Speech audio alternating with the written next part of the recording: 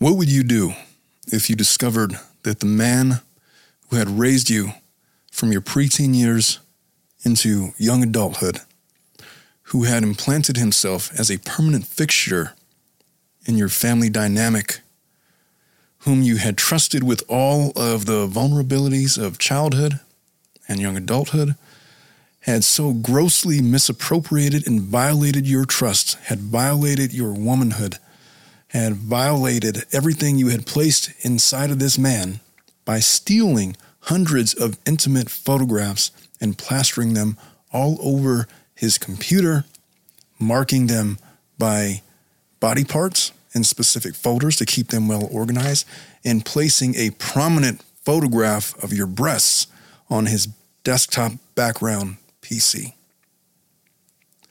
Well, this is the story of exactly what Jade Janks did in that given scenario on those very specific facts. Let's get started. What's up, everybody? I'm Omar Serrato, experienced and practicing attorney, fierce litigator, and unofficial commentator on the most popular legal issues of the day. I'm the host of the Tilted Lawyer podcast, joined by Ileana Colon Rosa and the TLP crew, where we break down the human aspects of law that everybody wants to talk about. I've been a practicing attorney for many years, but nothing in this show is or should be taken as legal advice. We're not going to pull any punches. We might even get a little bit dirty, but we want you to join us anyway. Jade Janks, 39 years old, was an interior designer out of Solana Beach, California, where she owned Jade Janks Interiors. It was a boutique interior design and decor studio. It was her business and her primary focus as an adult human being who traveled this earth. Until, of course, she was sentenced to spend the rest of her life in prison. Her goal was to offer a unique, custom, tailored experience. And indeed, her business specialized in remodeling, refurnishing, and restyling projects, focusing on creating functional and fabulous spaces or homes. She had labeled herself a design concierge of sorts, staying with her clients every step of the way, providing all the tools necessary to create a one-of-a-kind experience that her customers can call home. She had a picturesque life in the affluent suburbs of Solano County, San Diego, operating a multi-million-dollar interior design empire, having accumulated a net worth of $15 million with her entire life ahead of her. Janks was born on October 14th of 1983 to her parents, Jenny and Stephen Janks. Her father was a business owner himself. He supported the family by operating a construction company while they were married. However, ultimately, the pair divorced when Jade was just 10 years old. And it was hard on little Jade because she had a wonderful relationship with her father. And despite no longer living in the same house, they were able to maintain their relationship after the divorce. Jenny Janks, she's newly single, around 1995, while Jade was 11 years old, she decided to hit the market. And it was at that point that she met Tom Merriman, where the pair took a liking to each other and moved rapidly towards marriage, resulting in the birth of Jade's half-brother, Cash. Now, after a few years of marriage, Jenny divorced Merriman in 2002, and despite the divorce, the family stayed relatively close together and kept in touch regularly, Tom remaining a constant presence with the family. Cash ended up pursuing a degree in psychology, and Jade, very much still in tune with her biological father, took up a keen interest in his construction business.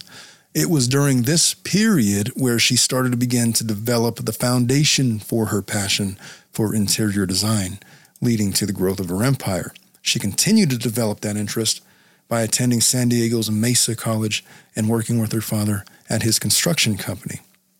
Now, if you had the opportunity to pick where you were born out of any time in the 93 billion year history of the universe and live a life that opened the door to as many opportunities for happiness and fulfillment as possible, being Jade Janks in the 2010s, a young, vibrant, attractive young woman with ambition for interior design and connections to take her all the way to the top, where quite literally the riches of this earth were at her fingertips, should she choose to move in any direction. It was about as good of a position you could possibly ask for without being greedy. And indeed, Jade was really enjoying her life. She indulged in all of the finer things that her lot in life had brought to her: boating vacations, designer clothes, trips to luxurious dinner spots, taking all the pictures that would make any aspiring social media influencer sick with envy. Jade managed to parlay her position at her father's company to a sales and management position, which led to her landing a job as a project engineer at Gordon Prill. But her true passion was interior design, and it was this realization that led to her venturing out on her own and starting Jade Janks Interiors. Throughout all of this, Jade remained very close with her family, her biological father, and even her stepdad, Tom, who had actively supported her throughout the decade of knowing each other. Now, Tom was getting a little bit older in age. He wasn't doing very well. He had an addiction to alcohol that he was never able to shake. And in the midst of that addiction, he developed a separate addiction to sleeping pills. And Jade knew about these addictions. She offered her help. She did have a great deal of admiration and respect for Tom and the role that he played as her stepfather. And eventually she decided to move into a house next door to him, partly to better help care for him. After the move, Jade's career just kind of took off. She had secured from her dad, who was continuing to manage his own business. She worked several jobs in interior design. She gained the necessary expertise and experience that would have been required to start her own business, which she eventually did. That was Jade Janks Interiors. Now, around the same time, Tom decided to start a butterfly farm. He wanted to create something beautiful in this world, according to him, when he thought about starting it. And it was in these capacities that the family circle remained for years without any hint of trouble until, of course, there was trouble. On New Year's Day, 2021, a gentleman by the name of Adam Ciliak walked into a police station to report strange behavior that he had observed on the part of Jade Janks. You see, not too long prior to his visit to the police, Jade had asked Adam to help move Tom upstairs. She said that he had drank a little bit too much and he had some sleeping pills and she was trying to get him out and he had passed out. She wanted help moving him upstairs. Well, Adam couldn't do it right that moment, but he decided to show up to her house anyway a couple hours after the invitation. And when he got to the house, what he found was Tom in a truck, slumped over in his vehicle. And not wanting any part of that, Tom decided to go to the police and tell them about it, and that prompted a welfare check to see how Tom was doing. So the police arrive on scene. They discover the truck that Adam had told them about. It was now empty. There was some debris there on the driveway, which seemed unremarkable at first. The police go to knock on the door. Nobody answers. They peer through the windows, don't see anything. They do a perimeter check of the house and find nothing remarkable. They found nothing more interesting than that pile of garbage that had accumulated in front of the house, and taking another gander upon that garbage that was collected in the driveway, they discovered the lifeless body of Tom. He was covered in such a way that it was obvious that whoever put him in there was trying to hide that he was there. Blood had pooled around his face, indicating that he had been there for several hours at least. Based on these findings, we had the beginning of the investigation into the death of Tom. Based on the circumstances of how the body was situated, appearing to have been intentionally hidden from view, even if it was sloppily hidden from view, of course, the police had suspected foul play, and their first suspect in the case was Jade. Now, of course, Jade had denied the entire thing. She was very quick to point out that she had specifically moved next door to care for him, given that he had a number of ailments as getting up there in age, was struggling with several addictions, and needed her assistance. But her story, changed rapidly, and ultimately it fell apart. And given the suspicious circumstances surrounding the death and Jane's unsatisfactory answers, she was arrested on suspicion of murder. Now, Jane, being suspected of the murder, made absolutely no sense to anybody that knew Tom or Jade. Just a week prior to Tom's death, he was taken to the hospital after suffering a nasty fall. Now, nobody accused Jade of causing the fall. He fell. And Jade had accompanied him to that visit. And by all indications, there was no indication yet that Jade was aware of anything that she would later discover. She was there to care for Tom. She was the only one caring for Tom as he recovered from the fall, and she was tasked with administering his medications, tending to his injuries. But Tom was going to have to spend a little bit of time in the hospital, and so here's what happened. While Tom was being cared for at the hospital, Jade went back to his house to clean up a little bit so that his place, would be clean upon his return. In the midst of cleaning up in his office, she accidentally nudged the mouse connected to his laptop, causing it to wake up. And as the screen flashed to life, she was looking at a picture of a woman's breasts that deeply resembled her own.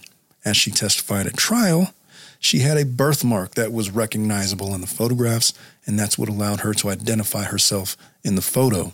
Now, she had remembered sending a similar picture to that to a boyfriend some time ago, and upon further inspection, she had discovered hundreds of photographs of her in various stages of dress. The photographs on the laptop are organized into separate folders that were labeled by body parts, and having gone through all of the photos, she quickly realized that some of the photos on that computer were from more than 10 years ago, which would have made her 16 years old at the time that the photographs were taken. And many of the photographs were shared with previous ex-boyfriends, all of which had previously been stored on computers or phones that had belonged to her that no longer existed, or that she had thought that she had discarded. That wasn't nearly as disturbing as her discovery of a separate grouping of photographs that appeared to have been taken with a hidden camera that was located in a bathroom and in her bedroom, clearly without her consent. It was at this moment, having sat for who knows how long, staring at those photographs, where she had come to the realization that her stepfather, Tom Merriman, a man who had played a large role raising her in some of her most formative years into a preteen and teenage years, who she had entrusted with her childhood, who she had entrusted with her dreams and ambitions, whom she had entrusted to protect her at her most vulnerable moments, had so deeply violated her, and it was all on display on that laptop computer while Tom was away being cared for his injuries. This was the crucial moment. This is the moment where she had to make a decision.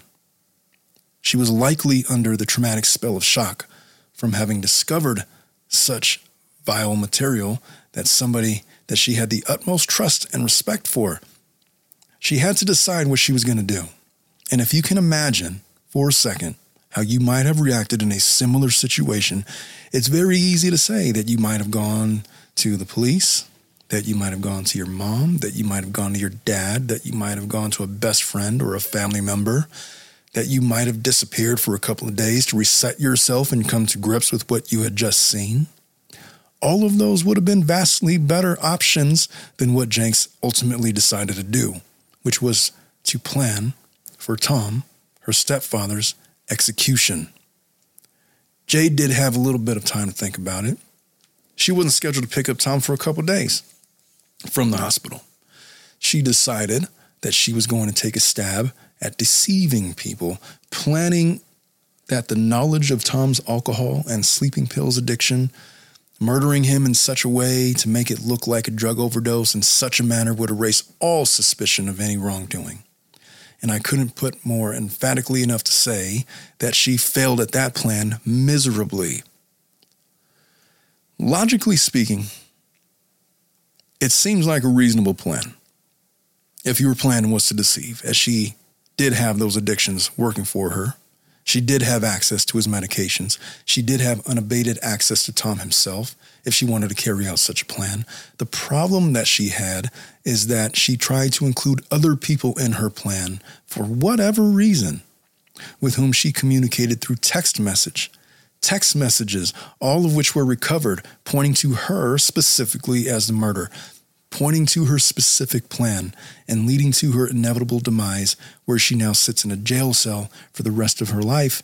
As the district attorney that prosecuted the case during her closing arguments very poignantly pointed to these text messages as being her confession to the murder of Tom. Some of the text messages read, "I just dosed the hell out of him. Stopping for a whiskey, then at Dixieland to stall, let me know, ... He's waking up. I really don't want to be the one to do this. I'm about to club him on the head as he's waking up. I'm not strong enough. He's very aware now, and I'm on my own. I can't carry him alone, and I can't keep a kicking body in my trunk." The person whom helped her with this plan completely bailed on her, said the hell with that. And still having to deal with the issue of moving the body, that's when she decided to call out Adam, telling him that Tom had collapsed in her car after having some whiskey and sleeping pills, and she needed help moving him because she was unable to do it herself. And Adam said, "I can't." He was doing something at the time, so she did it herself. Adam, having gone to the house anyway several hours later after he told her he couldn't, he discovers Tom's body in the truck. Adam said, "The hell with that," and made his way over to the police station. And eventually, Jade came clean to Adam about what she had found. And he just wasn't down with her plan to deceive. Jade did take the stand, and she had delivered her testimony, and she had indicated exactly how she felt upon stumbling upon the photographs that her father had taken of her, well, that he had on his computer. And she displayed real emotion. Her defense team had tried to argue that she was so aggrieved by what she had found. She was out of her right mind. They asked for leniency at the sentencing hearing based on her state of mind, based on the fact that she was herself victimized, even if her response to her victimization was imperfect. The district attorney just pointed her as a cold-blooded murderer.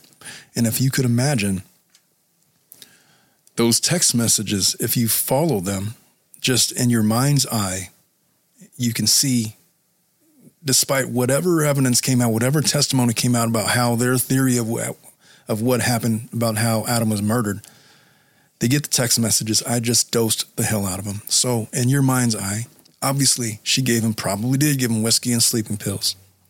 And then she tries to, I guess, sort of establish an alibi. She stopped for a whiskey herself at a place called Dixieland to stall. And then you get this text message, "He's waking up, and I really don't want to be the one to have to do this," which begs the question, I wonder if she had asked somebody else to do it for her. I wonder if she had intended for him to wake up. But when he did wake up, imagine her surprise, and now she's halfway in. At this point, he's waking up. She probably could have stopped herself and just did something else, and Tom may not have been any the wiser for it. But she says, "I'm about to club him on the head," as he's waking up. Who knows what she used to club him on the head, but so she strikes him on the head. And then another text message, she had enough time to hit him in the head. Obviously, it didn't kill Tom, because she then says, "I'm not strong enough. He's very aware now." And imagine the horror. If you are Tom, whatever you feel about his actions, he's just been clubbed in the head. He may or may not be in and out of conscious. He's clearly drugged up because she tried to dose him. She says she dosed the hell out of him.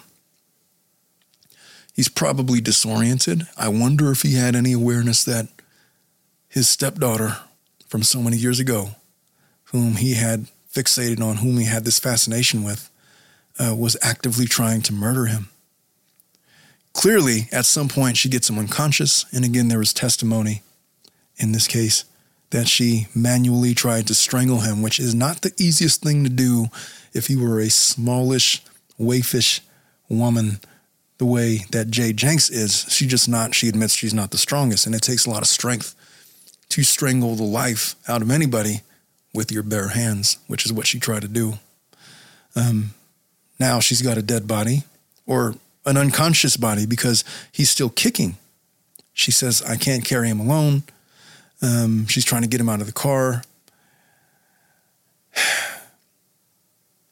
"And I can't keep a kicking body in my trunk." Kicking how? Was he convulsing? Was he just kicking involuntarily? Was it voluntarily? Was there purpose with his kicks? Who knows? But he was still alive at that point. So whatever happened to Tom, his death was not over quickly. He did not enjoy what was happening to him. He was very aware that he was being murdered. And if he wasn't aware, then he was aware that something bad was happening, clearly. And this is what we have. Put yourself in that position.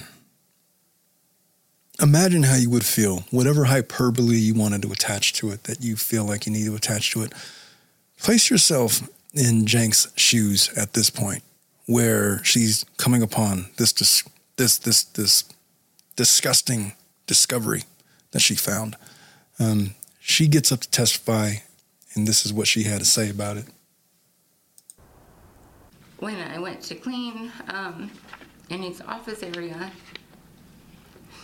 I was kind of wiping things down, and I bumped the mouse on his desktop computer, and it shook the screen awake. And I looked, and there's a picture of female breasts on the screen, and I look, and I have a beauty mark on my chest, and I look, and those are my breasts. So. So let me stop you right there. Throughout her testimony today, she needed a couple breaks to compose herself. She testified she found more than 100 nude photos of herself on her stepdad, Thomas Merriman's computer, and that he had actually cropped some of the photos of her and divided them up into different folders based on her different body parts. She testified the photos date back to when she was as young as 16 years old. As she says, the pictures had been on her laptop and on a digital camera in private folders that she never thought he would have access to. Now, her defense attorney repeatedly asked her, did you ever show photos like this to Merriman? Did you ever tell him about these photos? She kept saying, no, he was my dad. Now, Janks is accused of killing Merriman by giving him pills and suffocating him. His body was found under a pile of trash next to his garage on January 2nd of 2021. At one point this morning, her attorney told her to speak directly to the jury and to tell them how finding the photos made her feel. It was the most violating, just awful, gut-wrenching feeling ever. I felt sick. I felt I couldn't even touch my own skin. I don't even know if there's words. I mean, not even in a movie have I seen something so just sick. Now, the jury was handed a packet of what appeared to be thumbnails of some of those photos. They kind of handed them one to the other. One juror, a female juror, kind of shook her head, briefly looked at it, and passed it on to the next juror. So clearly a defining moment in this case right now. There was a lot of testimony in the case. There was a lot of stuff that came out, but ultimately the jury had to decide what to do with her. There was not going to be very much chance for her to produce the reasonable doubt required to get her out of the charges.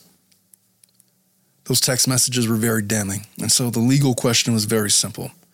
Did she, with malice in her heart, plot to kill her father and carry out that plan, and was she successful? The answer was yes.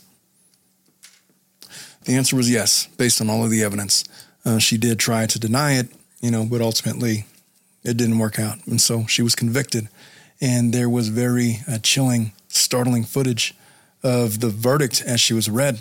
And when you watch the verdict, you just kind of feel like she thought, based on what had happened to her, that the jury was going to acquit her, whether or not she believed that she killed Tom or not. That she just had this expectation that it was going to go the other way. Superior Court of the State of California for the County of San Diego, the people of the State of California plaintiff versus Jade Janks, defendant. Case number SCN 420772. Verdict, count 1, first-degree murder. We, the jury, in the above entitled cause, find the defendant, Jade Janks, guilty of the crime of murder in violation of Penal Code Section 187, subsection A, a felony, as charged in count 1 of the amended information, and fix the degree thereof as murder in the first degree. Dated today's date, signed the foreperson. Ladies and gentlemen of the jury, was this and is this your verdict as read? Yes. Yes. All right, does either side wish to have the jury polled? No, Your Honor. Yes, sir. All right, Madam Clerk, would you please poll the jury? Ladies and gentlemen of the jury, please answer with a yes or no, answer only, as to count 1, first-degree murder. Was this and is this your verdict as read? Juror number 1. Yes. Number 2. Yes. Number 3. Yes. Number 4. Yes. Number 5. Number 6. Yes. Number 7. Yes. Number 8. Yes. Number 9. Yes. Number 10. Yes. Number 11. Yes. Number 12. Yes. Your Honor, I record 12 affirmative responses. All right, Madam Clerk, please record the verdict. So recorded, Your Honor. Counsel, do you waive reading of the verdict as recorded? Yes, Your Honor. Yes, sir. So after that, they had to do a sentencing hearing, and you got to have family members on both sides, ask for the leniency in sentencing her. And of course, there were people to speak on behalf of Tom Merriman.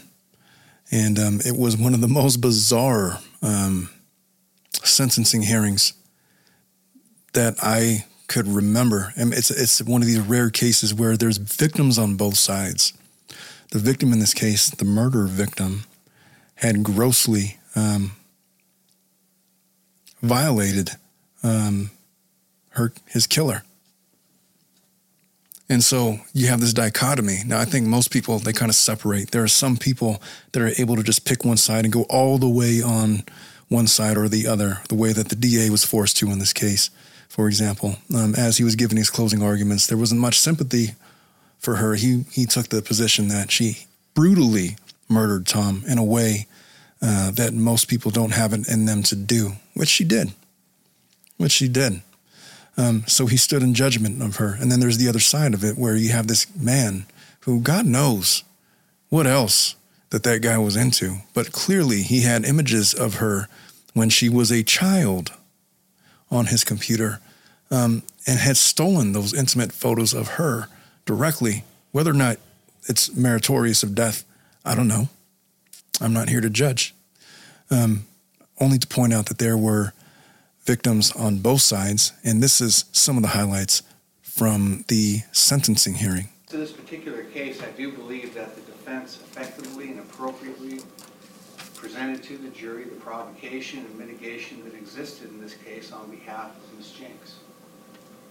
I do believe that the jury was appropriately instructed and considered the provocation. I think they considered the mitigation. And I think that the jury ultimately determined that it didn't justify Ms. Janks' actions. And therefore, they found her guilty of first-degree murder, and I do believe that the evidence supported their conclusion. In this particular case, she is presumptively ineligible for probation pursuant to Penal Code Section 1203E3. I don't believe there are any unusual circumstances which would be appropriate for a grant of probation. Even if she were eligible for probation, I believe under Rule 4.414B2 that her prior performance was unsatisfactory and probation would not be appropriate in this case. Therefore, probation will be denied. She will be committed to the Department of Corrections for the term of the rest of her life in prison, with a minimum eligibility of parole date for 25 years from now. So in essence, 25 years to life. She will receive credits of 131 actual, 0 good time credits pursuant to Penal Code Section 2933.2, for a total of 131 days credit. She is ordered to pay a restitution fine in the amount of $300, an additional restitution fine in the amount of $300 to be stayed and remain so unless her post-release supervision is revoked. I will strike the court security fee, the ICNA fee. I will order that restitution be paid to the family in an amount to be determined at a later date by the court. I will also order that the Victims' Compensation Program be paid an amount of $2,690.40 pursuant to claim ending 924. All other claims will be reserved as well. Does she wish to waive her presence, Mr. Carlos, if there is a future request?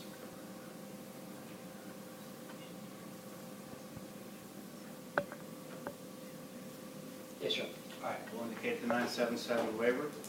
She is to submit to DNA testing pursuant to Penal Code Section 296. All fines, fees, and restitution to be paid forthwith or as provided in Penal Code Section 2085.5. All things being equal, she may get out of prison when she's 64, 65 years old or so. But she's going to be spending the rest of her most viable years behind bars. And judging her from her sentencing, from how she was when the verdict was read, obviously two different pictures. I think she's resigned to her fate at this point. And she had indicated at her sentencing hearing that she hopes to be able to do some good while in prison, and which, good for her. And whatever you think of her, whatever your opinion of her, I certainly have my opinions. And were it not statutorily prohibited, having spoken to a lot of victims of similar crimes as she being the victim of somebody that has violated her trust in that way, every single one of them have a specific fantasy about getting back at the person that had violated them. And this was the rare opportunity where she had a unique opportunity, unsupervised by anybody, to get at this guy and murder him in the way that she did. And were it not for her poor planning, she might have got away with it. If the plan was an overdose, she didn't give him enough. If the plan was she was going to murder him by clubbing him over the head, she wasn't strong enough. If the plan was she was going to do this without having to involve other eyewitnesses, didn't work out. And so could she have benefited from taking some time to herself, retreating back to family, to her circle of friends, telling them about everything that happened, and gaining some space between what she had found and what she was going to do next? Yeah, that would have really, really, really helped. And in that case, we would not be talking about her murder trial. We would be talking about the trial against Tom Merriman, where he would have been forced to answer for his actions. And then she would have had the opportunity at a sentencing hearing to go and tell the world how his actions had impacted her. Instead, we don't have to have her tell us. We know it's impacted her because she's now behind bars until she's at least 64, 65 years old. Not yet quite ready for Social Security, but pretty close. And so that's all we have for you for episode 30 of the Tilted Lawyer podcast. I appreciate you guys for watching, and we will see you guys all next time. Bye-bye. Thank you all for listening to the entire podcast. We really do appreciate that. And as always, you can find us on YouTube on the Tilted Lawyer Podcast YouTube channel or on your podcast carrier of choice. If you feel we've presented anything of value, please leave a 5-star rating, like, and subscribe. We always appreciate that kind of thing. And we do look forward to seeing you all again live every Thursday at 3 in the afternoon. We love you all. Take care. Bye-bye.